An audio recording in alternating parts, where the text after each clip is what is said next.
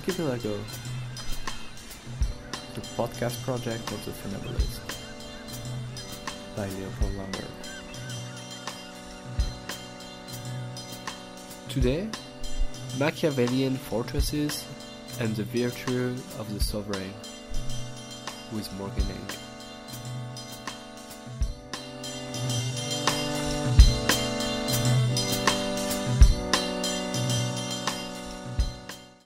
So today is the first episode of defensive architecture as a topic.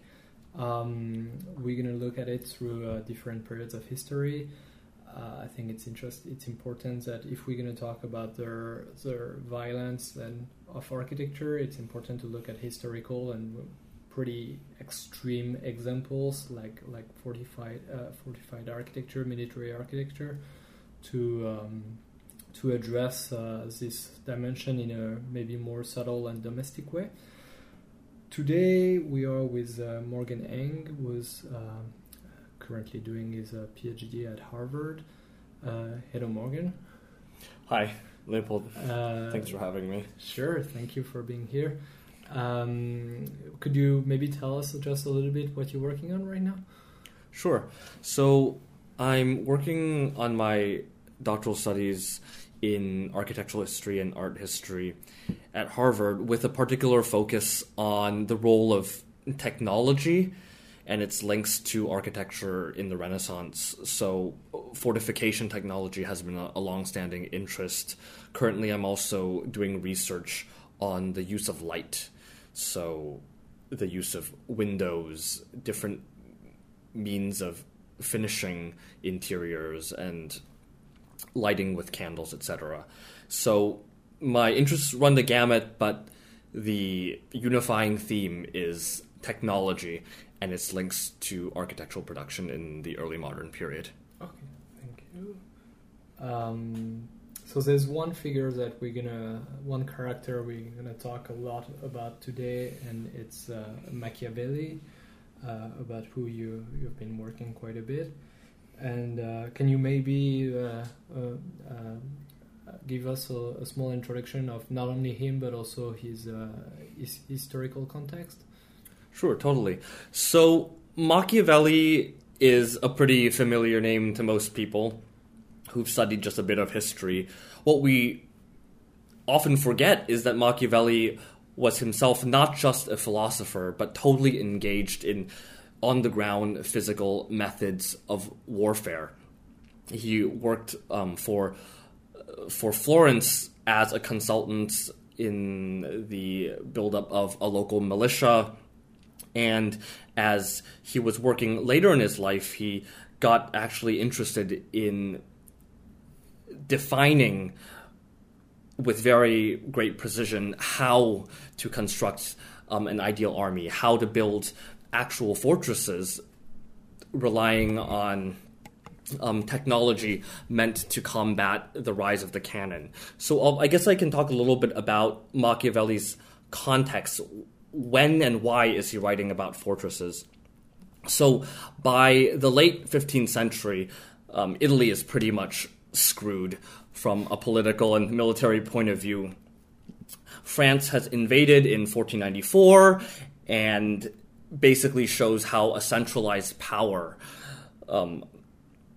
across the Alps is totally conquering the dysfunctional, fragmented, polycentric political system in which you have all of these different Italian princes fighting against each other without any kind of unity. And so that's an interesting thing about Italy in the 16th century and probably even later, right? It's like it's basically cities against cities, and there is this archipelago of cities. Exactly. That have their own sovereignty, right? That's exactly right. So, people in the architecture world love to fetishize, polycentric organizations, but in the 16th century and really up till the 19th century, Italy is pretty much screwed because of its polycentric organization. Right. So it's fragmented, it's dysfunctional, and on top of that, there are totally changing methods of warfare, which are making existing war technologies totally obsolete. So you see the rise of the infantry. And so medieval methods of cavalry fighting in which particular knights or princes could demonstrate their valor, their independent valor on the battlefield, that's becoming obsolete. On top of that, and this is relevant for architecture, is the rise of the cannon. So older types of urban fortifications where, for instance, you would want to build the walls very high so you could drop things on intruders, that becomes irrelevant when intruders are now trying to blow up your walls with cannon fire. And so the shapes of walls start to change, and walls themselves have to start incorporating new types of technology, including gun platforms where you could shoot the attackers.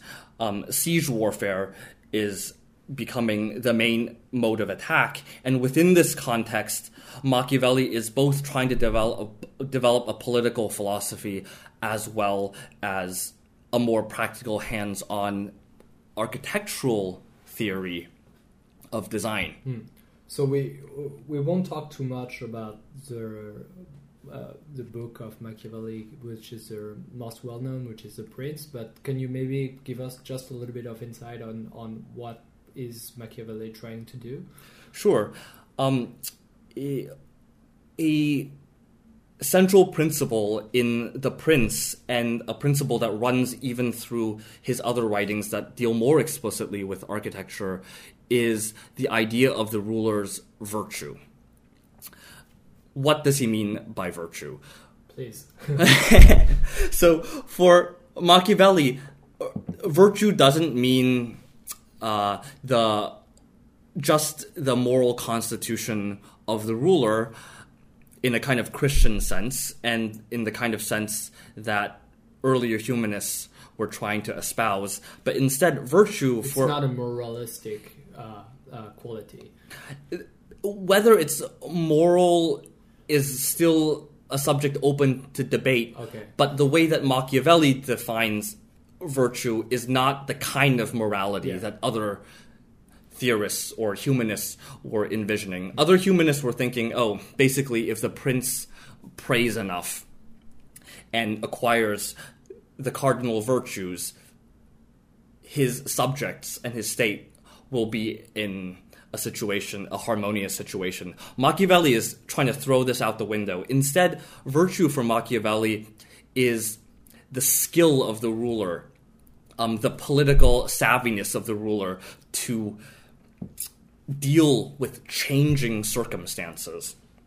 And so one strategy in manipulating people and resources at a certain historical period may change when the historical circumstances change as well. So there's a kind of contingency to the ruler's skill that Machiavelli defines as virtue, and he creates a kind of dialectic between what he calls virtue and what he calls fortune. Fortune is the changeability of circumstances, and the ideal ruler will always have this skill to navigate the contingencies and the vicissitudes of fortune. Okay, so what we're gonna look at during this conversation is maybe Machiavelli's relationship to fortresses and what it means for a given society. If I understand what I read from you correctly, I would think that it's interesting because a lot of people have been theorizing the art of fortification in considering what is the enemy movement and or their firepower, the cannons you were just evoking. But Machiavelli seems to be only relatively not so much interested by it. And he seems to be more interested in what's going on inside the citadel, right? And what is how is the citadel changing the way the organization of the population inside is being affected? Is that correct? That's exactly right. So what's fascinating about Machiavelli is that he's not just developing a practical conception of architectural defense. In the end, his goals are practical. He wants to ensure the stability of the state.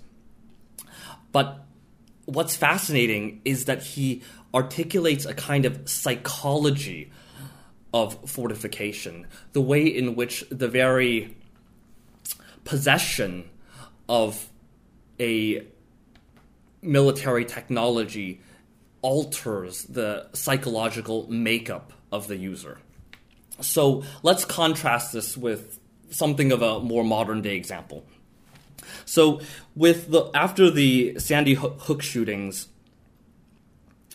one thing that was striking about the NRA response, particularly the response of the NRA president Wayne LaPierre, was the statement that the only thing that can stop a bad guy with a gun is a good guy with a gun. So if we put that back in context, so Sandy Hook's shooting was this primary school in the U.S. that right in Newton. In Newton, where somebody entered and started shooting at young children, basically, and the NRA is the National Rifle Association, which is the biggest lobby, firearms lobby in the United States. Exactly. So just to give a kind of more modern day context to the same kind of problems that Machiavelli's dealing with, in the United States, there's a big debate going on right now about the accessibility of firearms. There's a big gun lobby, a big firearms lobby in the United States that wants to make firearms very easy to buy and sell. And one of the big arguments is that as long as enough good people can own guns, normal, law-abiding good people can own guns, then the good guys. If the good guys can own, according to Wayne LaPierre, yeah. According to Wayne LaPierre, if enough good guys can own guns, then the bad guys will be under control. Yeah. And in a sense, this is sort of like a small-scale version of what you could say a kind of arms race mentality. And we have the intuition it may be a little bit more complex. Exactly. But, in fact, as strange as this NRA position and as self-interested as this NRA position seems, in a lot of ways, it's still the reigning ideology, even from a national point of view. If you think about the arms race debates, it's as long as the good nations have enough bombs, then the bad nations will be under control. So how is Machiavelli articulating a difference, an alternative to this kind of conception? Well, for Machiavelli, a good guy who owns a gun is no longer the same good guy. So let me say this. So, Leopold, if today I decided to give you a pistol, Machiavelli would say, Leopold, from this day on, you're not the same person as you were yesterday. So yesterday, you were law-abiding, good Leopold, but now with a gun, your whole psychological makeup is suddenly changed. And Machiavelli is taking this idea and applying it to fortification technology, which means that the ruler who is inside a fortress is fundamentally a different ruler than the ruler who's on the battlefield confronting the army firsthand. And I suppose the relationship of the ruler with its own people is also changed by this very same implementation of a fortress, right? Definitely. And Machiavelli is struggling throughout his thought, starting with The Prince and later in The Art of War, which is his last published treatise in 1521. He's struggling with the problem of a ruler his fortress building and his relation to his subjects. So maybe it would be a little useful to go over how Machiavelli is struggling with a single problem, trying to come up with a solution, but working through different possible solutions. So, so what you're talking about right now, chronologically speaking, relates to 3 different books. Is that right? That's right. So when Machiavelli starts writing The Prince, it's after he's in exile. There's a conspiracy in Florence, and all his efforts to help the Florentine state seem to be in a situation of shambles. So he's writing in response to his own experiences and trying to articulate a theory of how, for instance, a city or a republic like Florence might save itself. So when he's first writing in The Prince, he talks a little bit about fortresses. He basically says, and this relates to the kind of situation of virtue versus fortune, is that, okay, well, fortresses are useful, but it depends on the political circumstances. So let's say a ruler is hated by his subjects. Then in that kind of situation, it's worth building a fortress. So let's take the example of Mayor Bloomberg in New York. Let's say Mayor Bloomberg is the most hated mayor in recent memory. Well, at the time of this release of this podcast, he's no longer a mayor. So exactly. but let's go. Let's go on with the with the analogy. Yeah. Well, so Mayor Bloomberg's life is in constant threat.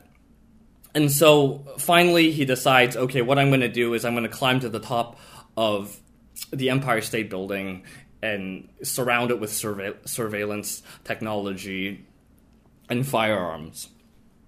So in a situation in which the populace hates the ruler, fortresses are useful. On the other hand... And they probably just increase the hatred even more, right? It will increase the hatred, but if you have to make a kind of political calculation, you'll go with it. Yeah.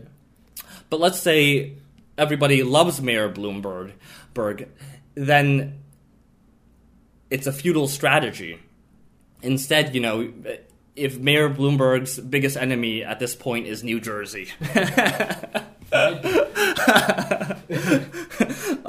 then all of his subjects will rally around him and help him, destroy Governor Christie.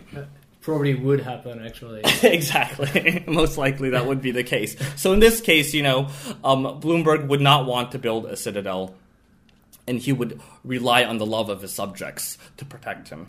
So in this case, in the first book, Machiavelli sees a problematic aspect of the architecture, but he says, it totally depends on the circumstances.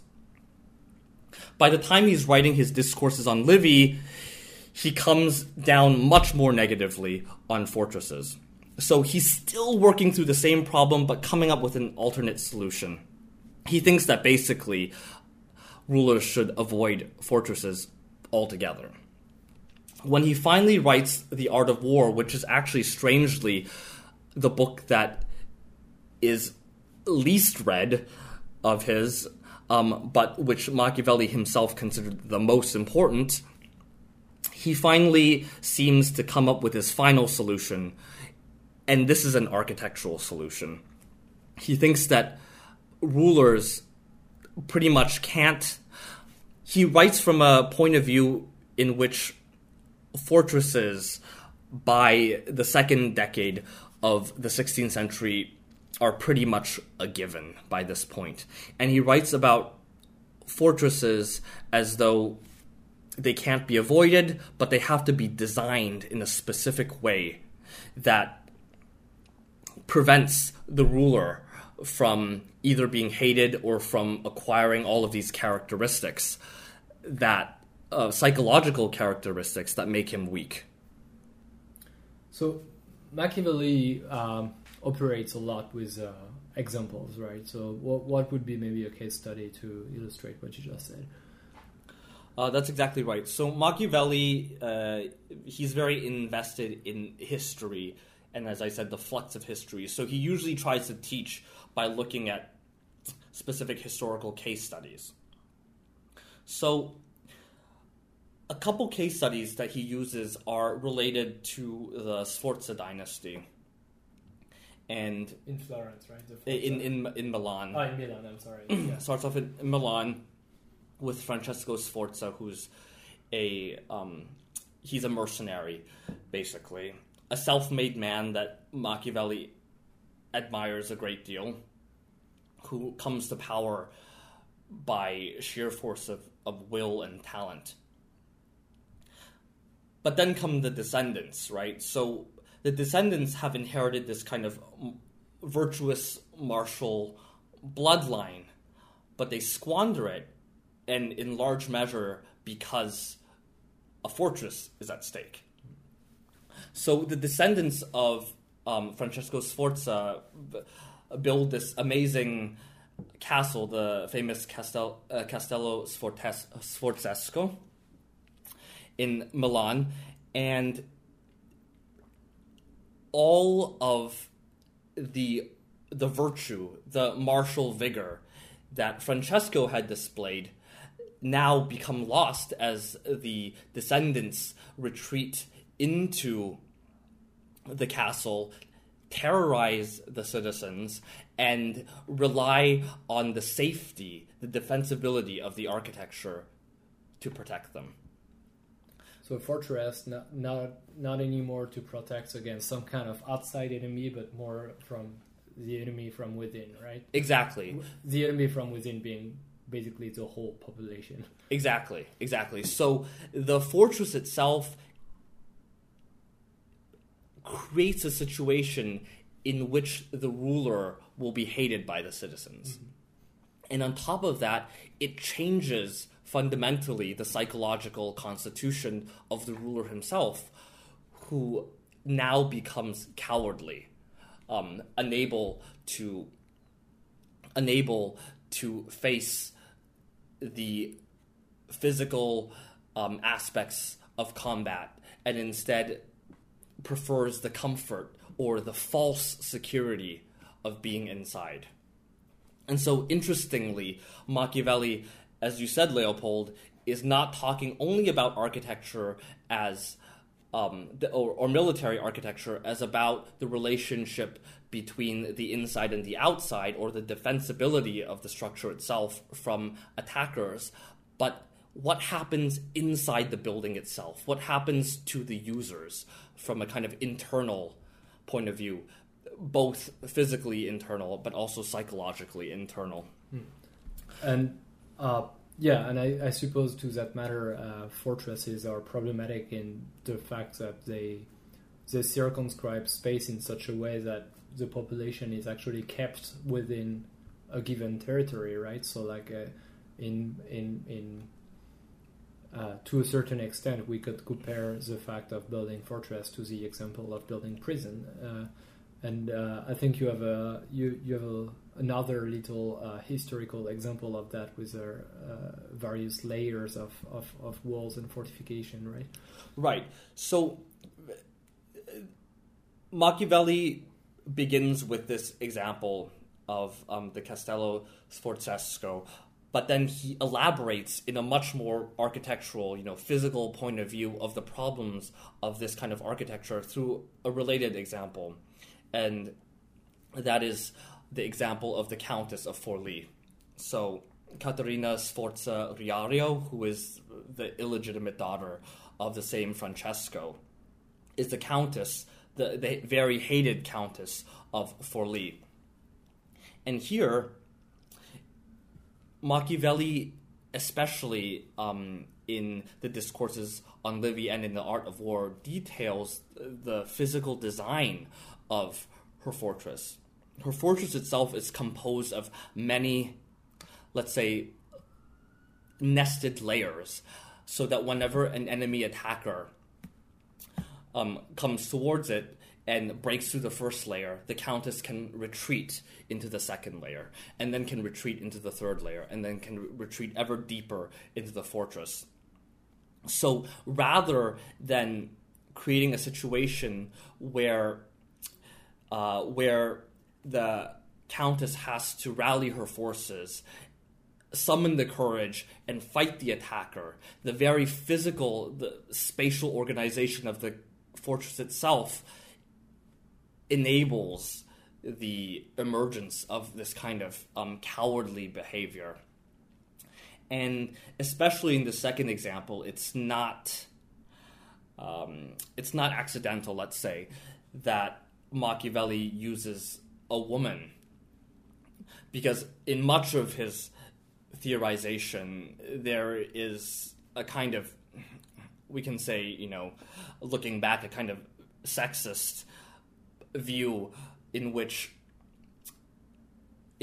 virtue is always aligned with manliness, with masculine courage, whereas fortune, on the other hand, and even in Italian, the word fortuna is a feminine word, is aligned with figures like the Countess of Forlì, who subjects herself to the contingencies of the circumstances instead of facing them firsthand and fighting them. And so for Machiavelli, a certain type of fortress design can actually feminize the ruler, in a sense. And in this sense, he's, for instance, contrasting himself with figures like Alberti, who wrote about fortresses as virtuous, as inventions made by virtuous rulers, but that at other times get taken up by tyrants. So whereas Alberti sees fortification, in a sense, a little bit like Wayne LaPierre, as a kind of neutral instrument, something that can be occupied by a good guy and maximize his good characteristics, or can also be occupied by a bad guy and maximize his worst characteristics. For Machiavelli, the actual physical design of the structure itself changes the user. And so by the time he's writing The Art of War, he's basically acknowledged that fortification will not go away. In Discourses on Livy, he seems to be uniformly negative on fortresses. By his later writings, his much more mature writings, he accepts the fact that fortresses are a way of life, but they should be designed in a way not like the Countess's, fortress with layers and layers of protection, but with a type of enough protection, but not so much protection that you become weak. Okay. Well, if we maybe disregard Machiavelli's misogynistic writing part, I think the comparison with Alberti is interesting, because Machiavelli seems to be a little bit less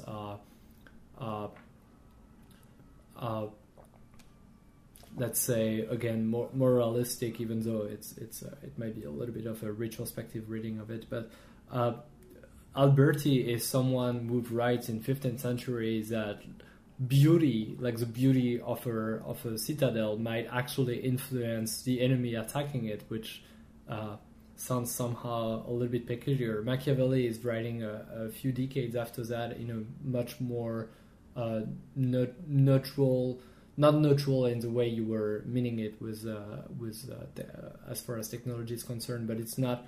There is not an additional layer of symbolism that or semiotics that comes on it and that influence the enemy or whoever we're protecting against with those fortresses. It's pretty peculiar to hear this remark from Alberti about the beauty of fortress, isn't it?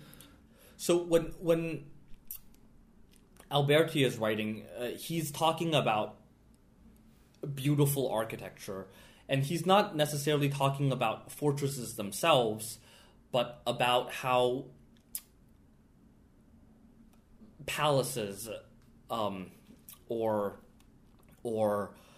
the beauty of civil architecture, perhaps even religious architecture, can deflect enemy aggression. Maybe I should read the quote that you're using in your own paper, because I think it's pretty interesting for that. Sure, it's an amazing contrast. What other human art might sufficiently protect a building to save it from human attack? Beauty may even influence an enemy by restraining his anger and so preventing the work from being violated. Thus, I might be so bold as to state, no other means is as effective in protecting a work from damage and human injury as is dignity and grace of form. It is quite something. It's quite something, and we have to remember that Alberti is writing kind of from a humanist topos, in which you see beauty often as a motif for protection against aggression. So if there in some of this 15th and 16th century literature, you'll read sometimes about a beautiful soldier who the enemy decides not to kill because he's so beautiful. But an important point that you make, Leopold, is that Machiavelli does not actually represent the currents of his time. In a sense, Machiavelli is a humanist. He's extremely inspired by classical examples. He's trying to come up with a theory based on the example of the Roman legions, but he is trying to combat the prevailing humanist conceptions of his time. And so when he defines virtue in a certain way, he's coming up with his very own definition of virtue. When he talks about architecture, he basically talks about it in a totally different way than the figures that we're more familiar with as architectural theorists, such as Alberti. And much of the architectural theory in the 15th and the 16th century, for instance, as scholars have more recently been arguing, has been related to ornament. So the way that the ornament of a building is designed has an incredibly social function.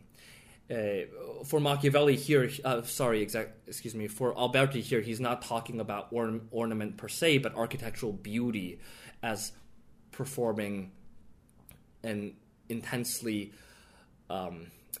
social function. And so no parade of aesthetics. No, I don't know. Yeah, right. He's not exactly a Clement Greenberg here. What, sorry? A Clement Greenberg sort of talking about the autonomy of the artwork. No, he sees the beauty of the artwork as integral to its social function. And at the time, a lot of humanists were writing about, if a prince builds enough magnificent buildings, he will become more powerful. Whereas Machiavelli is trying to throw this out the window. Physical or visual magnificence has nothing to do with the problem of power, and he's interested in different aspects, not just the defensibility, but as you said, the internal layout of these structures and the way they relate to the internal psychology of the ruler. So it's very interesting to place Machiavelli in his own context, because just as his political philosophy departs from the typical Christian, very strongly Christian-inflected humanism of his time, so too does his architectural theory depart from the prevailing ideas of figures like Alberti and others. Yeah, there's no messianic aspect of architecture for Machiavelli, right? Like architecture doesn't save, does not. Well, Machiavelli has a very clear goal. It's, the stability of the state. So he does have an end result, but he's not coming up let's say, he's not interested in ideal proportions or harmonious systems, or even types of ornament that have a semiotic function. I think, as you mentioned, a semiotic function related to ideals of classical rhetoric. Mm-hmm. A lot of figures were thinking about architectural ornament in ways that paralleled the kind of Ciceronian rhetoric which was being revived in the Renaissance. Machiavelli throws all of this out the window. He's interested in the design of the layout, the relation to the ruler's psychology, and how these different dynamics of power play within the design of physical buildings. Okay.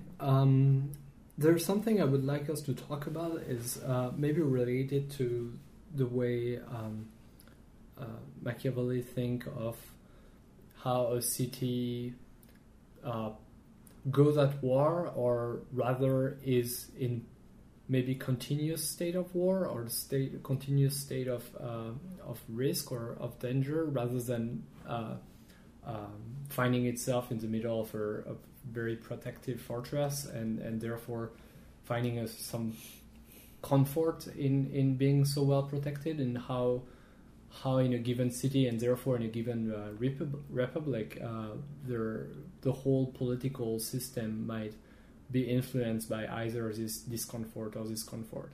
Okay, that's a very, very good point. I think you mentioned a bit earlier that, for you at least, in your thinking, architecture is always somehow in a state of war, mm-hmm. or always in a state of conflict. And this was, in a practical way, very real in Machiavelli's day, when Italian states were constantly in a state of struggle amongst each other. So let's be clear, Machiavelli assumes that warfare is kind of a given in a political situation. And the problem is how to design a kind of architecture or a military system that will best keep up with this reality.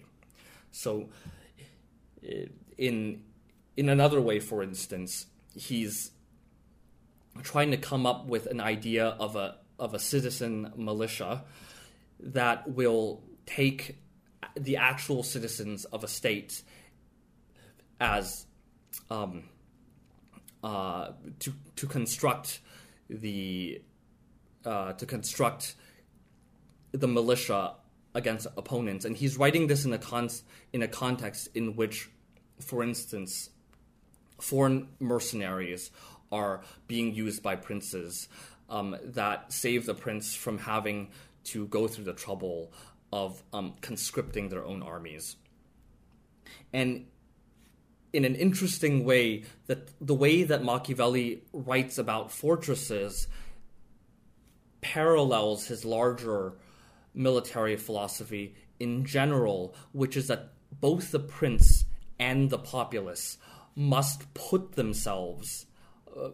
actively put themselves in a position of constant risk, of constant confrontation with the enemy. And so for Machiavelli, if a fortress is designed that is too protective, then there isn't, as you put it, Leopold, a situation of adequate tension, of adequate discomfort that keeps both the prince and the citizens on their toes, constantly vigilant, constantly in an active state. And so in the same way that Machiavelli tries to condemn a certain mode of fortress building, he's also condemning, say, the use of mercenaries, which ultimately put the military power in a group of people who have no personal vested interest in the stability of the state, besides making money from it. and on the other hand, keeps the citizens and the prince disengaged from the actual reality and the constant, continuous reality of combat. So, in a sense, you could say that as comfortably as being an American, as comfortably as I am now, not having to be forced to serve in the army or not having to, be in daily combat, the reality is that we are a nation constantly at war, and yet somehow we as citizens have been shielded from that brutal and absolutely physical reality. And so Machiavelli would have a lot to say about that situation. Mm-hmm. And you were evoking maybe the figure of the ruler himself or herself. But I think it's probably also true for the population as well, just like you said for contemporary America, for example. But without having to, it might be important to go back to those notions of comfort and discomfort, because we tend to associate with them a very clear a filter of like comfort is good, discomfort is bad. Yeah. But like without having to wish that a given population finds itself in a continuous state of war, which is not exactly the appropriate degree of discomfort, let's say, but the fact that a population finds itself in a state of tension, as you use the word, it might be important for the political functioning of this same society. And I think architecture has a lot to do with it, right? Because both at their very biological level of a body that is in comfort is not a body that is it's basically a body that sees its aging accelerating, right? No. But also at a political level, being in comfort is also losing awareness and exactly. So exactly. So Machiavelli is so amazing at playing with paradoxes, because we typically, if you were to ask a person on the street, what's your definition of architecture? Most people would probably say something like shelter. Mm-hmm. So we think about architecture's precise role as to protect from the elements, to protect from the outside, and to provide, as you said, comfort. The paradox that Machiavelli isolates here is that when one seems the most protected from danger is when one is the most in danger. Mm-hmm. And so, in fact, the idea of a defensive architecture, an overly defensive architecture, is actually, for Machiavelli, the most dangerous architecture. And ultimately, the example of Caterina Sforzariario is that when she seems to be the most protected is when she's put herself in a condition that is the most subject to the contingencies of fortune. Mm. But because this risks that you're describing and that Machiavelli describes of this higher risk when being put in a situation of higher comfort, the risk is not the same anymore, right? The risk does not come from the outside; it comes from the very inside of where you are. So, when she finds herself in her seventh layer of fortification, I suppose the seventh layer is pretty much her room, and she imprisoned herself within her bedroom or something. I mean, I'm exaggerating, obviously, but is that what it means? In a sense, yeah. For Machiavelli, the danger is for the ruler is to become a weak ruler from a kind of psychological point of view, or when he talks about virtue, the danger is that the ruler loses his or her virtue. And so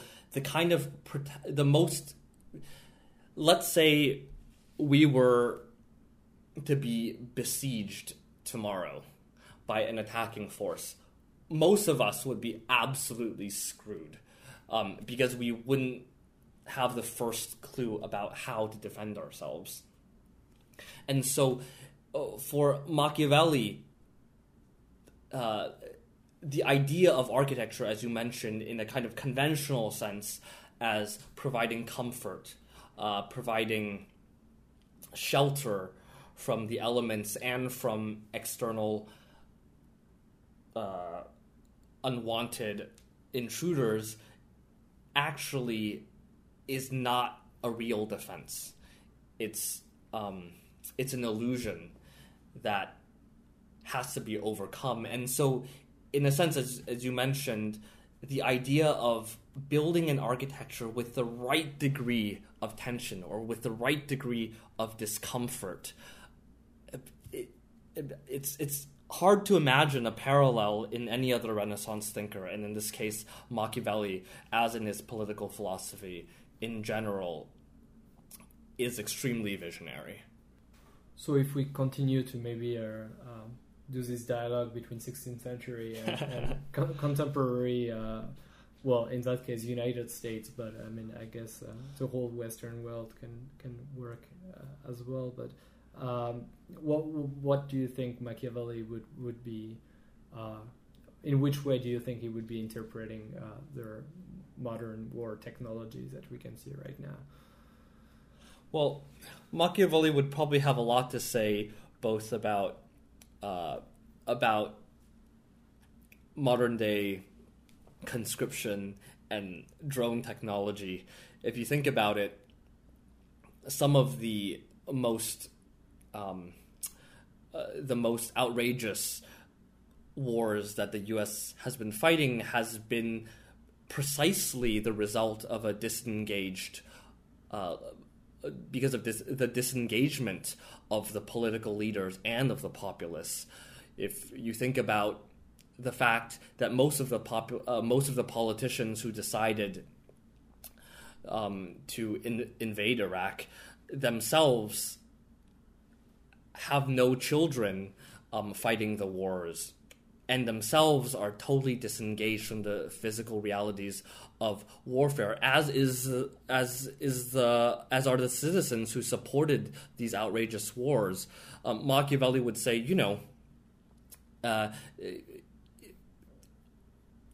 this is a kind of it's a reality of continuous warfare, but a situation in which both the leaders and the citizens have been totally disengaged from the reality. We would really think twice about our military actions, and we would consider them from a much more complex angle if we were actually on the ground. And in a similar way, the kind of virtualization of combat in which even soldiers themselves on the battlefield are really fighting from virtual control centers far away from the actual physical realities of combat is, in a sense, is a kind of extreme version of the very fortress of Forlì that Machiavelli had criticized. And so, in a sense, at this kind of threshold of modernity in the 16th century, and the revolution in warfare techniques, we find a thinker who is incredibly prescient and worth reading even today. Okay. And let's maybe just recognize that you were talking about the drones right now, but that might not be there's still some American soldiers on field in Iraq and in Afghanistan, right? So it's not the only thing, but the drone might be a paradigmatic technology of the way war are being done right now. Absolutely, the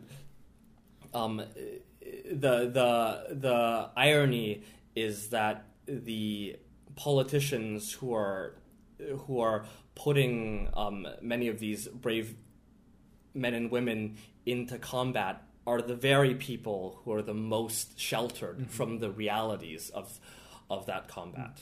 And what's interesting here is that, and what might explain as well why Machiavelli is usually is commonly seen as a cynical character, which is probably a wrong way to read him, but is that Machiavelli would not. Again, like if we keep this comparison of what would Machiavelli say of our contemporary era, he would not argue against those wars and the ways they're being made because of an ethical point of view, as we would maybe of thinking of the way Iraqi civilians are being killed on a daily basis by those wars. He would actually argue that those wars are not being done in the correct way for him, for the sake of the United States, right? Like he would think that the way the United States are leading those wars are leading to the United States decline. So that's an interesting. Exactly. That these incredible displays of technological brutality or aggression, which seem to put the United States in a position of supremacy, are actually weakening us. And it's precisely that kind of paradox that runs through all of his such paradoxes that run through his writing that make him such a fascinating thinker. And probably this technology involves architecture, certainly. Well, Morgan, thank you very much for talking today. Thank you very much. Thank you. It was a pleasure.